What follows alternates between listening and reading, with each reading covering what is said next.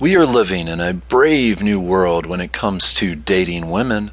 According to statistics, 53% of women aged 15 to 44 were mothers in 2010. It has become the norm to have a mixed family with step-parents, step-brothers, step-cousins, etc. This is not a bad thing.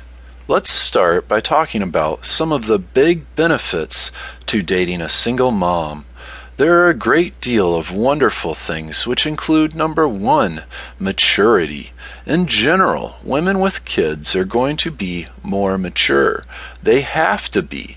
They have children. Her needs come second, and they should, as any good parent would do for their kids. Number 2, assertive. She is less likely to play immature games or beat around the bush. Instead, she is going to tell you exactly what she wants and why you screwed up. She is a better communicator and will not typically think you are supposed to just know.